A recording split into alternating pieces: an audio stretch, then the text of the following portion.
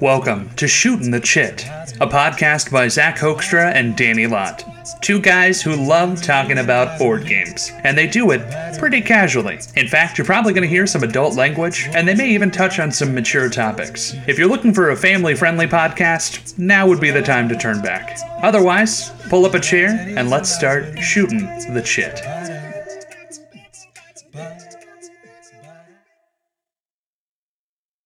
A familiar scene unfolds. A rustic medieval village, painted the hue of a cleaved cantaloupe by a setting sun, rests outside a deep and wandering wood. The cobblestone streets wind between thatched-roofed cottages and crooked wooden inns. A creaking sign flaps as we approach. Its emblem bears a six-sided die next to a pint of amber ale. Time has worn the sign with cracks and chipped paint, but its invitation still shines. Turning to the door of the pub, it cracks open as we enter and are greeted by a fabulously dressed older man. He ushers us in with a smile. Welcome, travelers. Come in. Rest your feet and have one of our wholesome brews. All are welcome here at the Weary Die. Wait, don't leave. Die like a singular dice, not like tired people get murdered here. We really need a better name. Anyway, have a seat and make yourself at home. The kindly barkeep pulls a chair from a table. Settling in, the chair is well used and warmed by the glow of the nearby hearth. We only carry the finest of ales, meads, and vineyards here. You seem like a wise one, traveler. Perhaps you're seeking something to stimulate the mind. We have just the thing. It's a sweet potato ale brewed diligently by a local sage by the name of Descartes. It's called I Drink, Therefore I Am. The barkeep pours a softly bubbling amber elixir into a smudged glass stein. The drink's head is thick. As the eccentric man places the drink on the table, the smell of a library wafts forth. Sipping the concoction brings about the taste of dreary winter afternoons cuddled with a good book, and heated debates with strangers on Reddit. Not your flavor, I can tell. Perhaps this one will do. It's a deliciously fruity red wine made from the sweetest grapes. It's made at the vineyard of two bards, Howard and Harold. It's called Merlot Rider. The barkeep uncorks a dusty green bottle and pours a deep maroon liquid into a shimmering wine glass. The drink coats the inside of the glass in thick veins as it swirls. It smells of a foul herb. The vintage coats your mouth quickly and tastes of a shimmering, reflective orb, with a hint of questioning the effectiveness of militarized combat. Still not what you're looking for. I have just the thing. It's a refined whiskey, aged for a century in an oak barrel, mulled with exotic spices and scented with a single sprig of lavender. It's made by a pair of insane brewsmiths. They dabble in the arcane arts of simulation and intellectual competition. The barkeep takes a suspicious-looking black bottle off the shelf. Its label is a 20-sided die with a pair of crossed bones behind it. The title is too smudged to read as the barkeep pours the mahogany beverage into a dirty highball tumbler. The drink smells of cardboard and nostalgia. The drink stains your mouth with heat that creeps down your throat. It tastes like two guys talking about board games on a podcast? I'm more of a fan of maple syrup myself, but I think this one is fine when you're in need of a fix. Oh, its name? It's called Shootin' the Chit. Aw, thanks. I actually enjoyed your Euro game. Hi, everybody. I'm Danny Lott. Hi, and I'm Zach Hoekstra. And this is Shootin' the Chit, a podcast about board gaming. Zach, what's our topic tonight? Our topic today is about board game origins, because we're going to have Origins coming up. And this seems like a... Wait, you made this. Why did you make such an awful thing? So listen, it's Origins, and we're starting a podcast, so we're going to talk about our board game and Origins. Okay. We're going to start a little bit with who we are as people. Why we're doing a podcast, because God knows there's not enough board game podcasts hosted by two nerdy white people in America. And then we're going to tell you how we got into the hobby. And then we do some other stuff on our show. Maybe we'll have a format. Maybe we won't. Maybe it's jazz. I don't know. Fucking listen. You'll find out. So, Zach, tell us about yourself.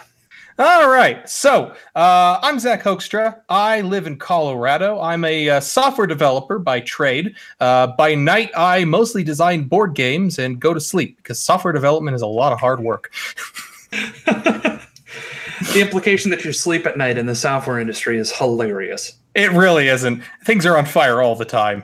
Every single system that you think is running perfectly is secretly on fire. It's like the Simpsons trash fire.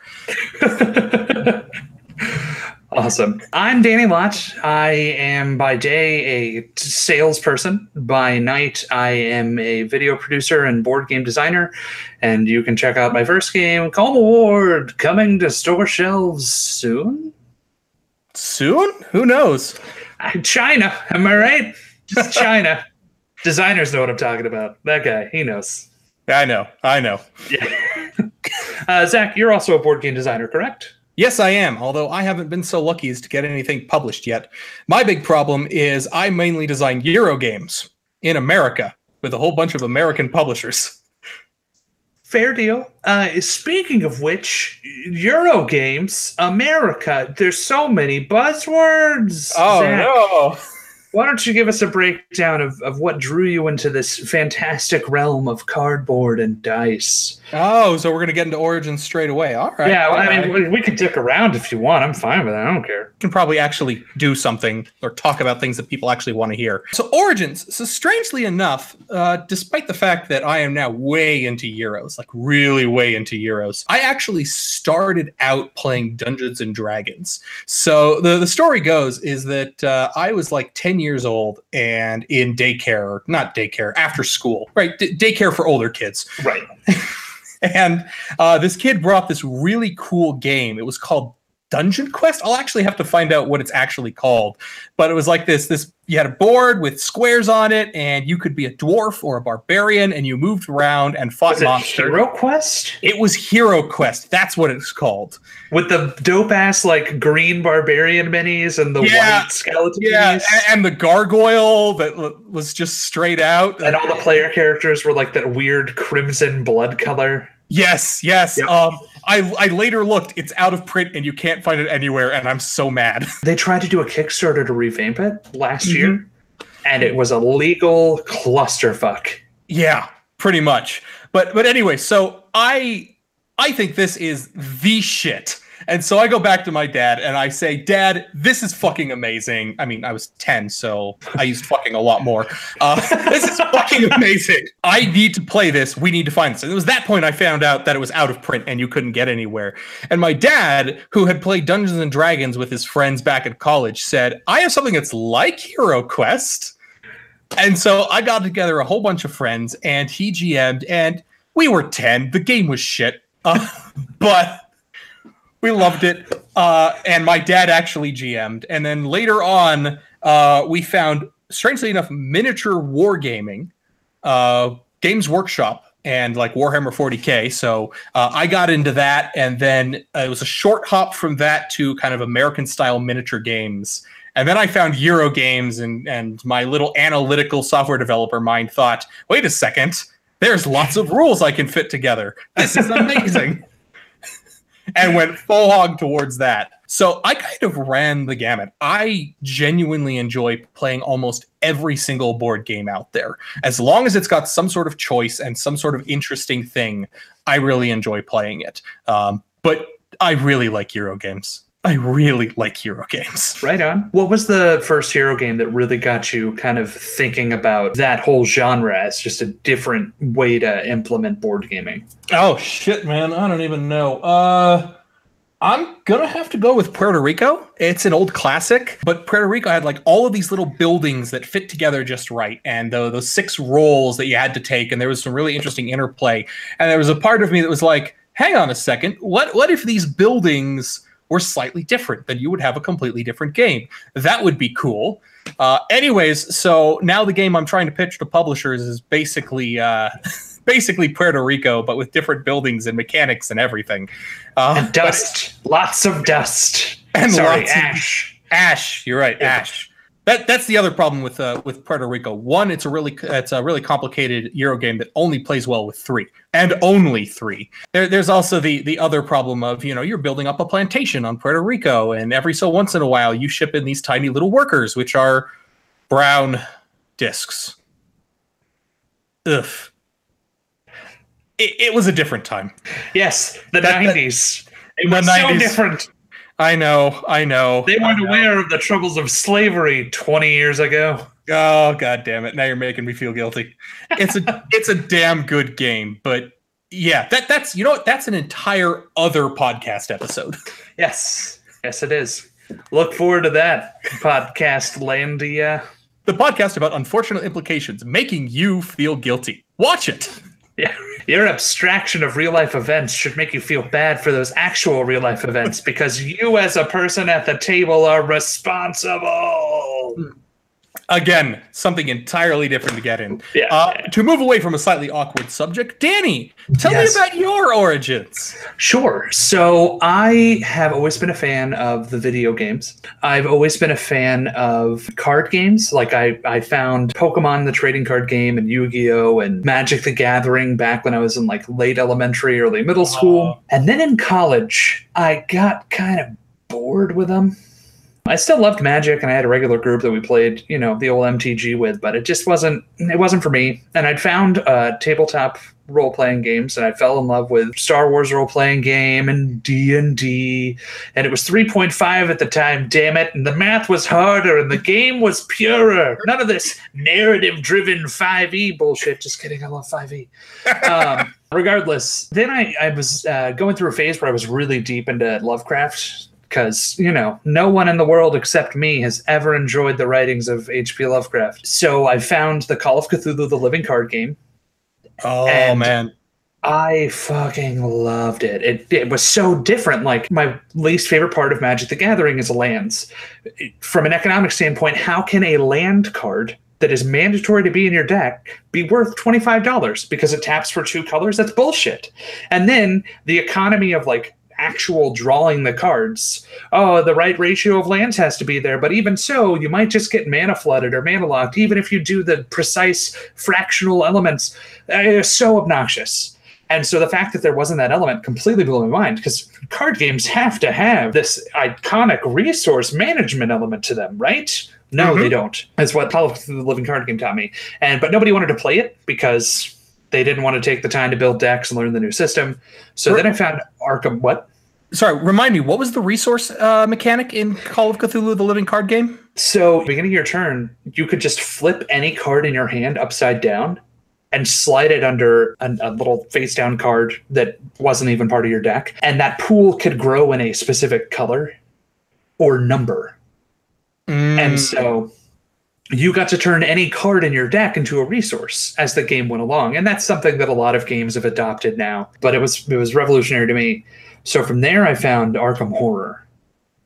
And everybody loved Arkham Horror because they were like, oh, it's just like a video game. Like, I've even got little my hearts and my little brains to track.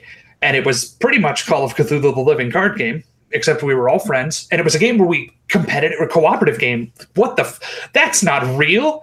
You have to get mad at your dad, who's the cheating banker, when you play, or you have to get upset at your friend because he had 2 blue mana open and you were a dumbass and tried to cast a 10-cost fireball when they're playing blue. Yeah, but how do you win a cooperative game when we all win against the game? Who actually won? Exactly.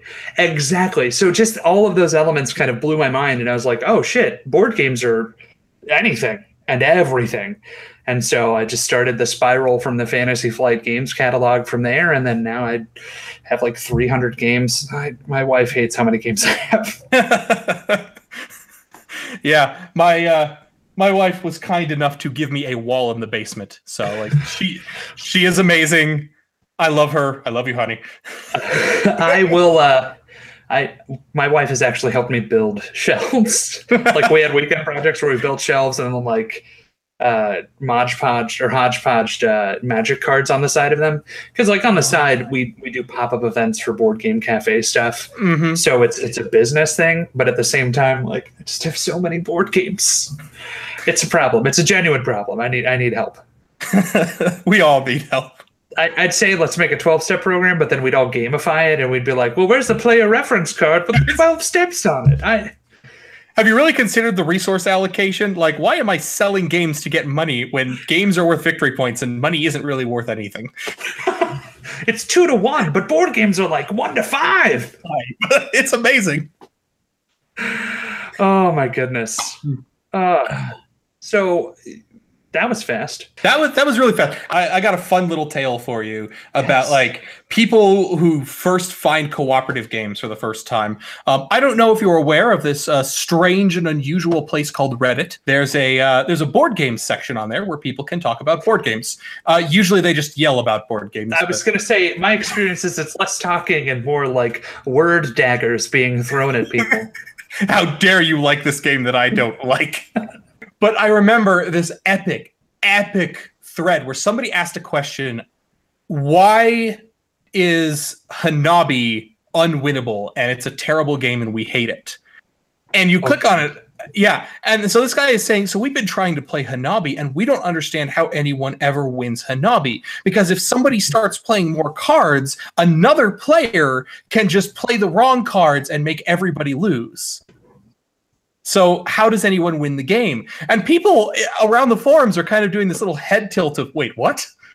And they ask him a couple more questions. They thought it was a competitive game. They thought Hanabi was a competitive game. So like you were giving clues so that people would give you other clues. They thought it was a negotiation game and you each played your own little set of numbers. I mean, that sounds like an interesting game, whatever they were playing. Yeah, it could have been a really interesting game, but I just bless them. Bless them. And they figured it out, right? They were informed, and there was this kind of collective, oh. Wow. People are fun. Says the third fucking sentence of the rule book is players either win or lose together. But if you're not used to that sort of game, then that's the sort of thing that you just naturally skip over in the rulebook. You and I have skipped over things in rulebooks all the time because they're like, we know this shit. I don't know what you're talking about. I did not play Red 7, the easiest game in the world, incorrectly for 2 weeks and then realize it was a much shittier game than I'd made it. Because literally just having the Red 7 card means you win, and the rest of the game is just an exercise in futility. Yeah. It probably not now, but I have tons of horror stories about misknown or misremembered rules, mostly around my not my estranged family, but my distant family. My core family, my dad. So there's a difference between your estranged and your distant family? You will quickly learn this, Danny, is that my family is freakishly normal. Like, we genuinely like each other, and apparently that's an unusual thing. So we get along pretty well. What? But didn't you have to form a ragtag group of friends to make up for the lack of a traditional family unit in your life later in years? My dad taught me how to play D&D. My dad did too, but then I just never played D&D until college again. Fair enough. But yeah, no, my core family really likes board games. So I have a really fun time actually playing board games with them. But then we've got the cousins, and I do that thing where, I need to get a gift and I'm a board game guy. So I buy them a board game I think they'd like. And they usually get one very key thing very wrong. I'm just imagining like incomplete train tracks on Ticket to Ride. You are actually nearly correct. It was Ticket to Ride. The rule they got wrong is they thought that on your turn, you took tickets, then placed trains, then took then took the new routes. And they thought you had to do all three on your turn, and it was all mandatory. But they remembered the rule that routes you didn't complete were with negative points. So the winner of those games were usually like the person who only got negative 15. Their game sounds horrible. It was horrible. They played it because they really enjoyed it so much, and they brought me into play, and I found the rules, and I'm like, no, that's incorrect. And their response was, I quote you, well, yeah, it's incorrect, but we really enjoy playing it this way. Yes, and we're going to have an entire episode on that. We're going to have an entire episode on that, okay? Podcast land can't see how frantic I'm Kermit hands right now. So this is one of my favorite topics. We're going to talk about this later. And I'm the hero of the game.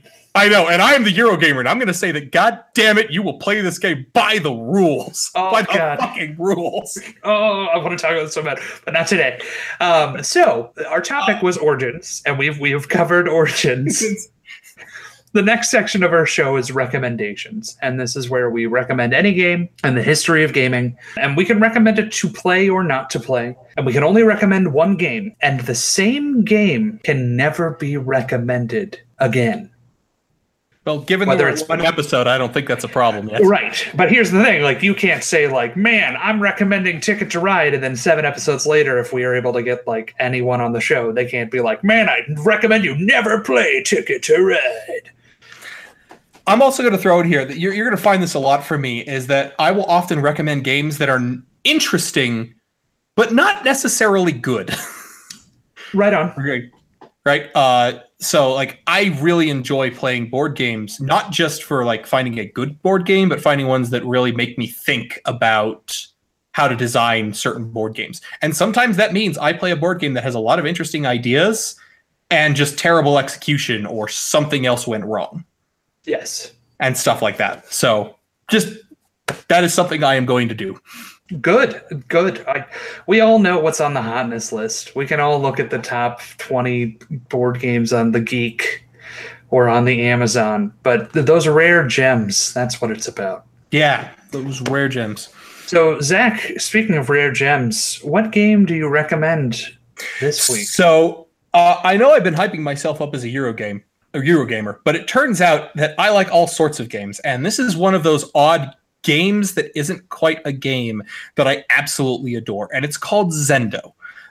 For those of you that know Looney Labs, they're really well known for Flux, and I realize this is a terrible lead-in for this game because there are a lot of gamers who hear Flux and turn the other way. Squishy chocolate, fuck you. Yeah, I can change the rules as I play. That's amazing. And every board gamer sitting there going, no, please God. No, I can too. It's called Counterspell. Zendo is a completely different beast because what it is it is a game about discovering the rules. The way this works is you've got one person who is playing a master, and then you've got all the other players who are playing students. And the students are competing against each other, and the master's job is simply to produce an enjoyable game. There are a whole bunch of pieces in the center of the board. Zendo can be played with damn near anything. There's actually a released set, and I suppose I should say as a podcaster that you should go out and buy the released set and support Looney Labs in this amazing game. The pieces have various properties. They have color, they have shape, they have size, they might be able to point at each other, all sorts of things like that. And the master makes a rule about this. So they might say that a particular arrangement is going to be marked with a white stone if it has at least 2 red pieces, and it's marked with a black stone if it's not. And then the master puts out 2 of these configurations, one that's marked white, one that's marked black, and he doesn't say a single thing other than that. And from then on, it's up to the players to figure out what the rule is, and they do that by actually making their own configuration. So if I'm a player, I might say, all right, well, this thing has a yellow piece. I wonder if I put a yellow piece in this one, will it be marked white? No, it was marked black. Why is that? Right? So it's kind of this collective deduction. And eventually, one player is going to get the chance to guess the rule. And the way that works is they guess the rule. They say, I think this arrangement of pieces is marked white if it has a blue piece pointing at a yellow piece. And at that point, the master says, hey, no, because here's this example that I'm going to make myself that your rule says should be marked white, but is actually marked black, or vice versa, right? Just something that disproves it. And this keeps going until somebody correctly guesses the rule, at which point they become the new master. I really like this game, partially because I'm a software developer, and this is basically bug fixing the game. Why does this do this? When the user clicks this button, my server crashes. I should probably figure out why. But also because it's a game that usually it starts out competitive as people try to figure out the rule for themselves. But if a rule's particularly hard, it ends up becoming cooperative. The players start working together and sharing their theories. It's a really amazing game. It is thought-provoking, and it produces what I love most is that moment. That moment where you're staring at the board and you have no idea what's going on, and you have no idea how all these pieces fit together, and then you get like one little piece of information and everything clicks into place, and you're like, wait. Oh, fuck me. That's what it was. So I highly suggest Zendo. If you are really interested in a competitive game that has a really strong feeling of winning, Zendo probably isn't for you. But if you really like these kind of deductive games that don't necessarily have winners, but have a lot of enjoyment and all of that through that, then I think you really will enjoy Zendo. Don't knock it because it's Looney Labs. This is very different from their usual fare.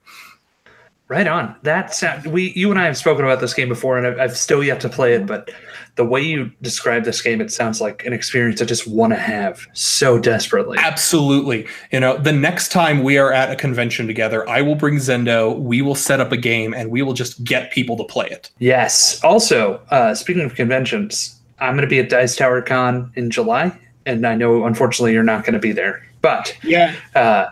If anybody who's heard this, which I'm sure my mom's not going to be there, but anybody who's heard this wants to play Zendo, just hit me up and we'll find a way. Mm-hmm. So my recommendation is a game that I love near and dear, and I've made just a myriad of YouTube videos on, and I have to recommend this game as my first recommendation. Sentinels of the Multiverse. Not just the core set, but the entirety of the game. I'm just getting it out of the way now so I don't have to talk about it like an individualized podcast. I love Sentinels of the Multiverse. It's a cooperative game where players take on the role of copyright-adjacent superheroes, and they fight copyright-adjacent villains in generic environments. The thing that I love about this game is that it feels like every pre-constructed... Let me rephrase that. It feels like every card game where you have to do the work of constructing your deck. But the deck's already made.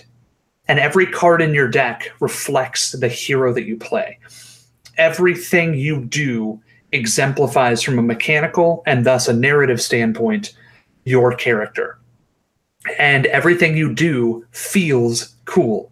Like there's an equivalent to the Human Torch meets Thor. His name is Ra. He has fire powers.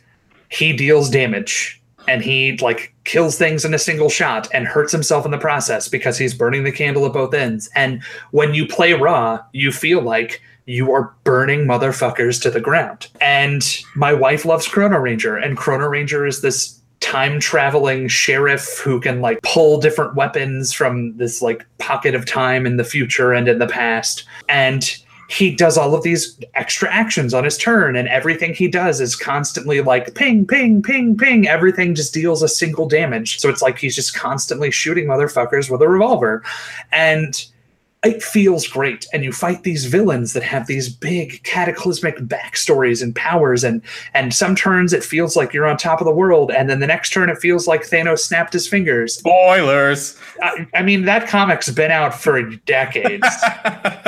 So it just feels exactly like the theme. And part of the thing that's continued to sell me on the game to this day is I don't love Sentinels as a game as much anymore, just because I can play it on my iPhone, and I've been waiting on the final expansion for a hot minute. But the people that make the game are so passionate about what they do and have made a business for themselves out of this idea. And so like Christopher Bedell and Adam Ribertaro, they're still making Sentinels content today. Like they have a podcast called The Letters Page, which if you're a Sentinels fan, go check it out. It's really great. And they're great human beings who now have started taking other designers under their wing with their company Greater Than Games, that all started from this crazy idea of, hey, what if there was a superhero game where we all were superheroes and we all fought as a unit against a bad guy, instead of a deck building game where Spider-Man meets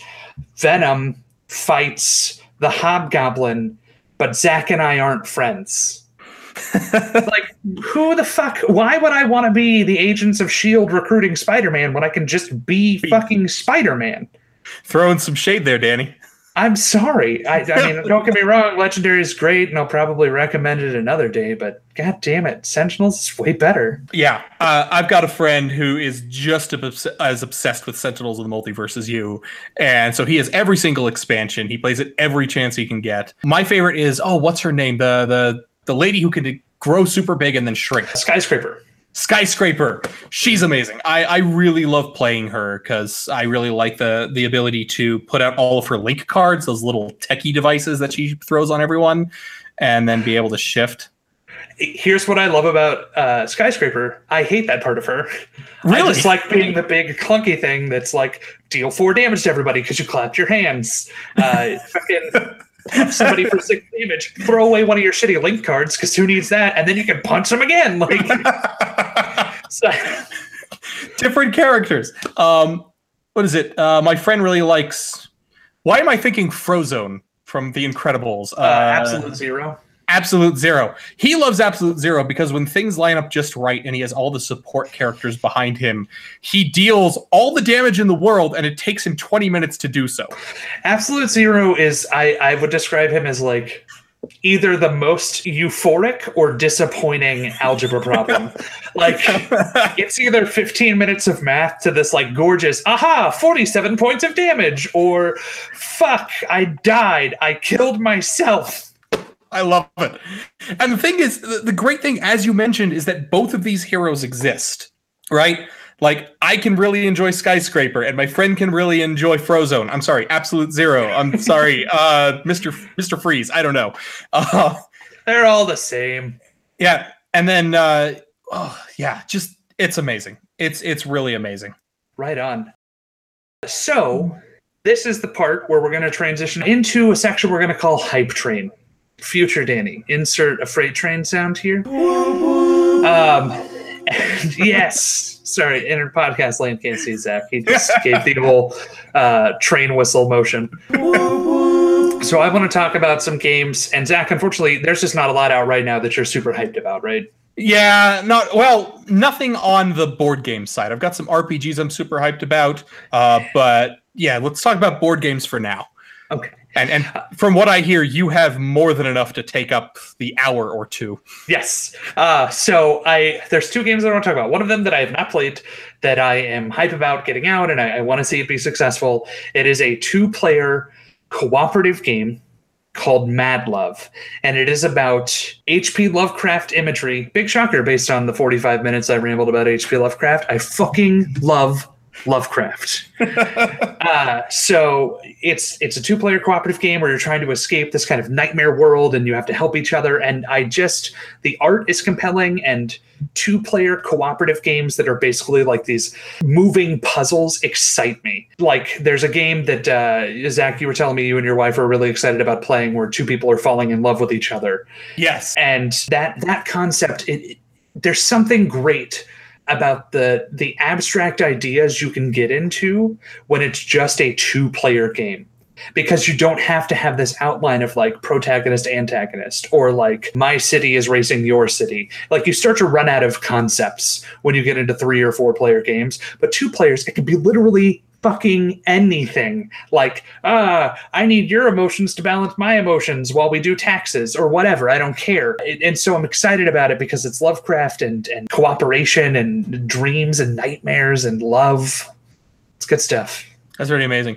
Have you seen or played And Then We Held Hands? I have seen it. I have wanted to play it for so long. And when I heard about it a couple years ago, Starlit Citadel, they're a couple video reviewers in Canada, they mentioned it and they did a breakdown of it. And I was like, oh shit, I need to be playing this. Yeah. But I just never found a copy.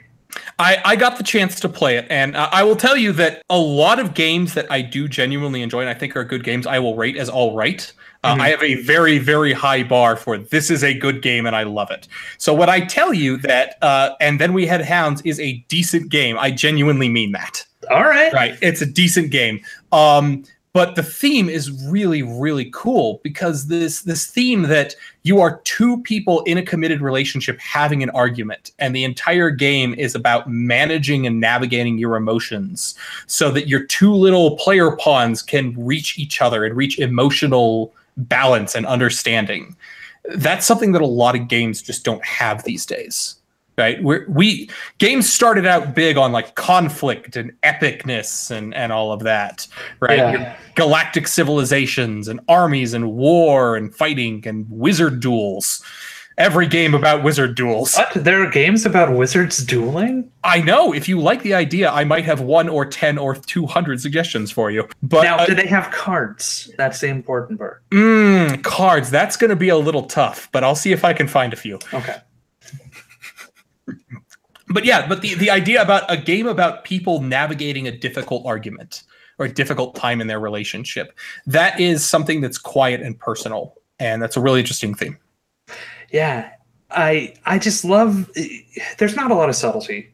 Like, and this is coming from a guy whose first game was like 31 horror novels in a box. But like, one of the things I tried to do with Coma Ward was explore subtlety, because we don't have that in board games, right? Like, it's always the biggest and the most epic and the grandest. And like, I love my publisher. I absolutely adore everything epic, but they hold fast to that. And Blood Rage, like all these big popular games, and the game that I'm about to hype train about in a minute, are all these big, huge, epic, I want to be the coolest. And they don't explore like the subtle nuance of humanity.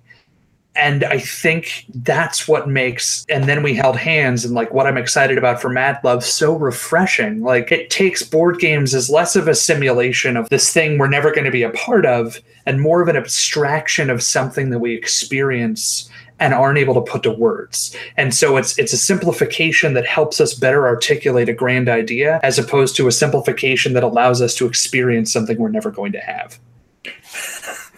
1, that is amazing, and I absolutely agree with you. 2, I just realized we are so fucking bohemian and pretentious right now. Oh, of course. But games about war, toi. No, we only play games about romance. So, Human feelings. yes, which is why I'm going to lead into the next game that I'm super hype about. Motherfucking Rising Sun, y'all. Oh yeah, war and armies and shit. Oh, fucking Japanese mythology, baby. I played one game of Rising Sun, and this was fucking months ago. I want to play this game so badly again, and I will tell you why. We were playing with a couple friend of ours, whom I'm very close with the husband. I'm very close with the wife. My wife works with the wife. We're all really tight. We're good friends. We've known each other for several years. We've bonded over board gaming. Not to brag, I got them into the hobby because it is a drug and I will push it. He backed Rising Sun and he got his copy and we played it. And I kept allying with the husband. His wife kept allying with either my wife or their son, which meant somebody was always out of the loop. Somebody did not have an ally. Because the beginning of every round is the tea ceremony, which sounds so stupid. Oh, fucking tea ceremony. Oh, la-di-da.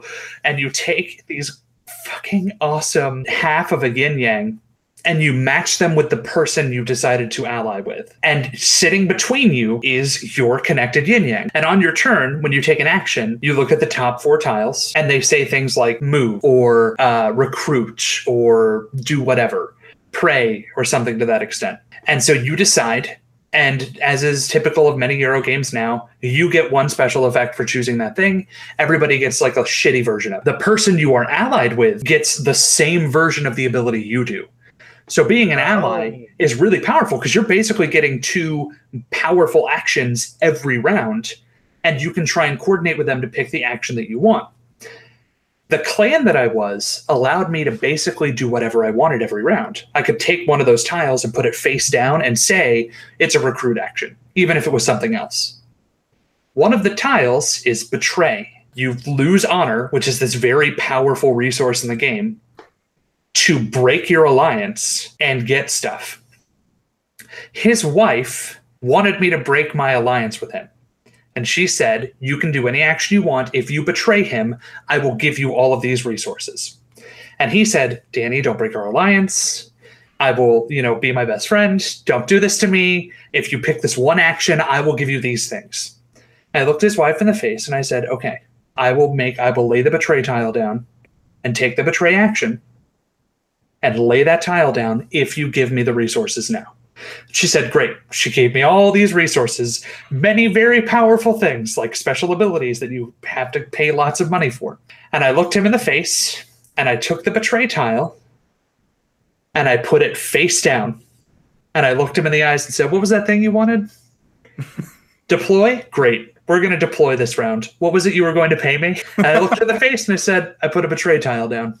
The rest of the game did not go fucking bastard. Oh, I became a horrible monster. You are the person who trades away all your lumber in Catan and then plays the Monopoly card, aren't you? You're that person. Zachy, when I've played games together, so you know that I'm not that type of person. Rising Sun allowed us to put on these masks, these gorgeous political kabuki masks, and just rip each other's hearts out in the most elegant and gorgeous way. I did not win Rising Sun. I did not come in third in Rising Sun. But man, just that exciting. Oh, I want that experience again. And the best part is, like, the husband and I and their son have been itching to play. Like, all we want to do is play. And my wife is like, no, I'm never letting a game bring that out. You can play it, but never with me. I never want to see that side of you again. Oh, what is it? I really wish. Have you played New Angeles? I have not played New Angeles. So New Angeles is the same sort of negotiation game. Have you ever heard of it before? Vaguely. So the way I explain New Angeles is that you are all corporations, like very large corporations, in a city in which there is no government. It's a pure capitalist society. And ostensibly, your job is to work together in peace and harmony to keep the city running and growing. And at this point, I chuckle and break down and say, no. Your job is to keep the city just barely running while making as much profit as possible. So the idea behind the game is you actually get a secret role, which is another player's corporation. And you win the game if you have made more money than them. You don't even fucking care about anybody else. You just need to make more money than them. Okay. So the game builds up this secret web of corporations who specifically hate other corporations. And I would like to tell you that it is amazing, but I think it falls a little apart in the negotiation aspect. Because I've played it twice now, and there was never one time where I was able to do something like what you did in Rising Sun.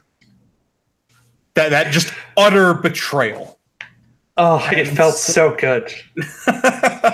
Like and we had to stop. Like we actually had like a moment, and this is why I think I liked the game so much. Is in that moment of betrayal, I was able to look at the person whom I'd taken all the resources from and say, like, hey, we're good, right? And she was like, yeah, I feel like now you're forcing me to become a bad guy. And we had this like moment, like we all had this moment at the table where we were like, I feel like you're forcing me into this dynamic that sometimes I'm afraid I'm becoming in my real life. And it almost became like this group therapy session where we all vented about like, man, I hate shitty cutthroat things in real life. And I'm always afraid that I'm being that over fucking mahjong tiles and Japanese mythology pretend time. And it was awesome. It's to get all bohemian and pretentious again. This is why I really like board games, because they let you do that. They let you kind of build these social ties and these miniature social spaces where you can do stuff like this and explore naturally the consequences of your actions. Like you, Danny, were a jackass. There's no way around it. You were a jackass in Rising Sun. But here's the thing. You got punished for that, and you got punished hard. So you got a chance at a little social space to explore an action where instead of being a nice person, you were an asshole. And then you got to watch as the group ganged up on you and destroyed you for it. Did you learn a lesson, Danny? Did you learn a lesson? And that was a lesson that I already knew in real life, right? Yeah. And so that's why I love board games, because they're just a simulation, right? They're an abstraction. And one of the things board games has to do for me is allow a space to be explored. And even if it's not the optimal path, it has to present a path that I can take, because I want to explore the consequences of an action. I want to explore the end of an idea. I want to follow a rabbit trail that I'm never going to explore as Danny Lott, mature adult who pays taxes and has a wife with whom he has to pay rent with. There are certain things in this world I'm never going to do. One of them is betray someone that I care for. But in the realm of a tabletop game, or even more freely in a tabletop RPG, that I can just dive into and wedge into and explore a mindset and dive out. And like part of that is like I have a theater background, and so like I'd love becoming characters and then diving out. Like I'm not a fucking Rain Man type. I'm never gonna win an Academy Award. Look at me. I've got 8 shins. But you could play a dorky best friend, like random sidekick. Right, or a villain. I always cast as villains in musicals. There's something fun about make-believe, because it allows you to expand your understanding of the universe without the consequences. And that is absolutely because games are just play. And play is the work of children. And we're all living in an era where everybody's an adult child. So you can't abandon that play. That's the best way for you to experience without going somewhere to war, right? Or putting yourself in a situation where you have to point a gun at your friend. That's the best way to put yourself in that situation and kind of wrap around how you would actually handle the idea and then never do it again. And that's so fun. It's amazing. Ladies and gentlemen, this is what this podcast is going to be. Philosophizing, drinking, and cursing. And then not really sticking to the topic and kind of aimlessly rambling. Oh, we've yeah. We've got an outline. Like, I promise, this is where we get hype about games that we're specifically not playing yet. Randomly. All right. Back on the track. Anything else about Rising Sun that you just really fucking love? The art's cool, and like the different types of components. Like there's cardboard, like there's cards, and then there's tiles, and then there's miniatures, but also those action things that I was talking about, those are full-on fucking mahjong tiles. And so like when you pick up like actual plastic, not even plastic or ivory. They faux ivory. Faux ivory? Like honestly, that's that ceramic chink to them. Oh, that's really cool. Yeah. And so like when you put it on the table and you're like, man, that's a big ass Japanese impressionist map of, I guess, Japan, sort of. And then like there's this crazy like photorealistic modern dark board game art of these like Japanese mythological creatures. And then there's these cool mini or not style miniatures. Mm-hmm. And then there's fucking mahjong tiles. And then mahjong tiles and yin-yangs and all of that. And no dice. On top of that. How much did the game cost? So here's the crazy thing. Best Kickstarter model I've seen ever. You back $100, you get everything. Okay. So everybody who backed it, there was one backer level, and it was $100. And everybody who backed it got all of the expansions. They didn't ship it once. Like my bud just got his last expansion, and he wants to play it because one of the monsters is Godzilla. Daya Kaiju. Yeah, like we're saying, it's IP adjacent. Yes. Right. That didn't include shipping. So obviously it was $100 plus the God knows what if you're in Europe shipping. But what a great model, right? Like you either get it or you don't. None of this fucking pledge manager nonsense. Just $100. Yeah. Oh man, $100. What is it? I think Cthulhu Wars ended up costing me $300. It was some ridiculous amount. Did you get all the expansions? I didn't get all the expansions. I just got the base game. Because I really enjoyed Cthulhu Wars, but I did not have the shelf space to get all of the expansions. No, I don't think the Library of Congress, they barely have the shelf space. Yeah. for all of the expansions. Oh. I love Sandy Peterson because like he did Cthulhu Wars, and then like his next Kickstarter was like Theomachy, and it's like a deck builder meets Rummy. Yeah, just and it's like, bitch, please, where are the minis? We could put minis in it. They might as well have. That box does not hold all the contents. A bud of mine bought Theomachy, and it's just like he has to double rubber band the box, not so he can store it on the side, but so that the lid will stay on. Yeah, Sandy Peterson. But I got to tell you, there's nothing more satisfying. I'm even saying this as a Eurogame player. There's nothing more satisfying than finally managing to summon Cthulhu and plunking down an 8-inch miniature onto the board. It's pretty great. Oh god, we're not recommending Cthulhu Wars today. We're not doing it. We already recommended our game, Zach. We already did it. It's going to be a race next episode. Who's going to recommend Cthulhu Wars first? Here, and now we're off track again. Once again, whatever. Yeah, whatever. We're shooting the shit, right? That's right. That's what we do. We shoot the shit. We came up with this idea when we were in the car at a convention getting checkers and just randomly talking about shit. I am okay with us rambling for an hour. I loved it. Two things I love about that moment. One, I was like, this guy's great. I want to talk to this guy all the fucking time. And two, you'd never had checkers before? And I was like, well, if we're fucking popping that cherry tonight, baby. I live in Colorado. We don't have checkers. What do you have besides the thinnest air? We have pot. Right on. We have thick air, and we need that pot. We don't have it. No, so we got McDonald's and Wendy's and all that shit. We've got Five Guys Burgers and Fries. Right on. I hope you have that. Like, they have the best fries. Nowhere else can I get such great soggy fries. And then I think we just opened Shake Shack, but we don't really have many In-N-Outs. I haven't seen a lot of them around. We don't have In-N-Outs either, and I know that like that's the big fucking West Coast fuss is the In-N-Out burger. Mm-hmm. Everybody I've met from the East Coast or the Midwest that's gone and had it, they're like, it's fine. It's doable. I don't know what the like circle jerk about In-N-Out is over on the West Coast. My understanding is that In-N-Out does burgers smash style, where you smash the meat onto the griddle really hard, and so it like gets really like nice and crispy and brown. All right. We have that here. It's called Smash Burger. I like it. And once again, we're completely off topic. Oh yeah. Board games. Board games. What was the original question? I forgot. We were talking about Hype Train. We were talking about Rising Sun. Yeah, and how we met and checkers and all of that shit. Right.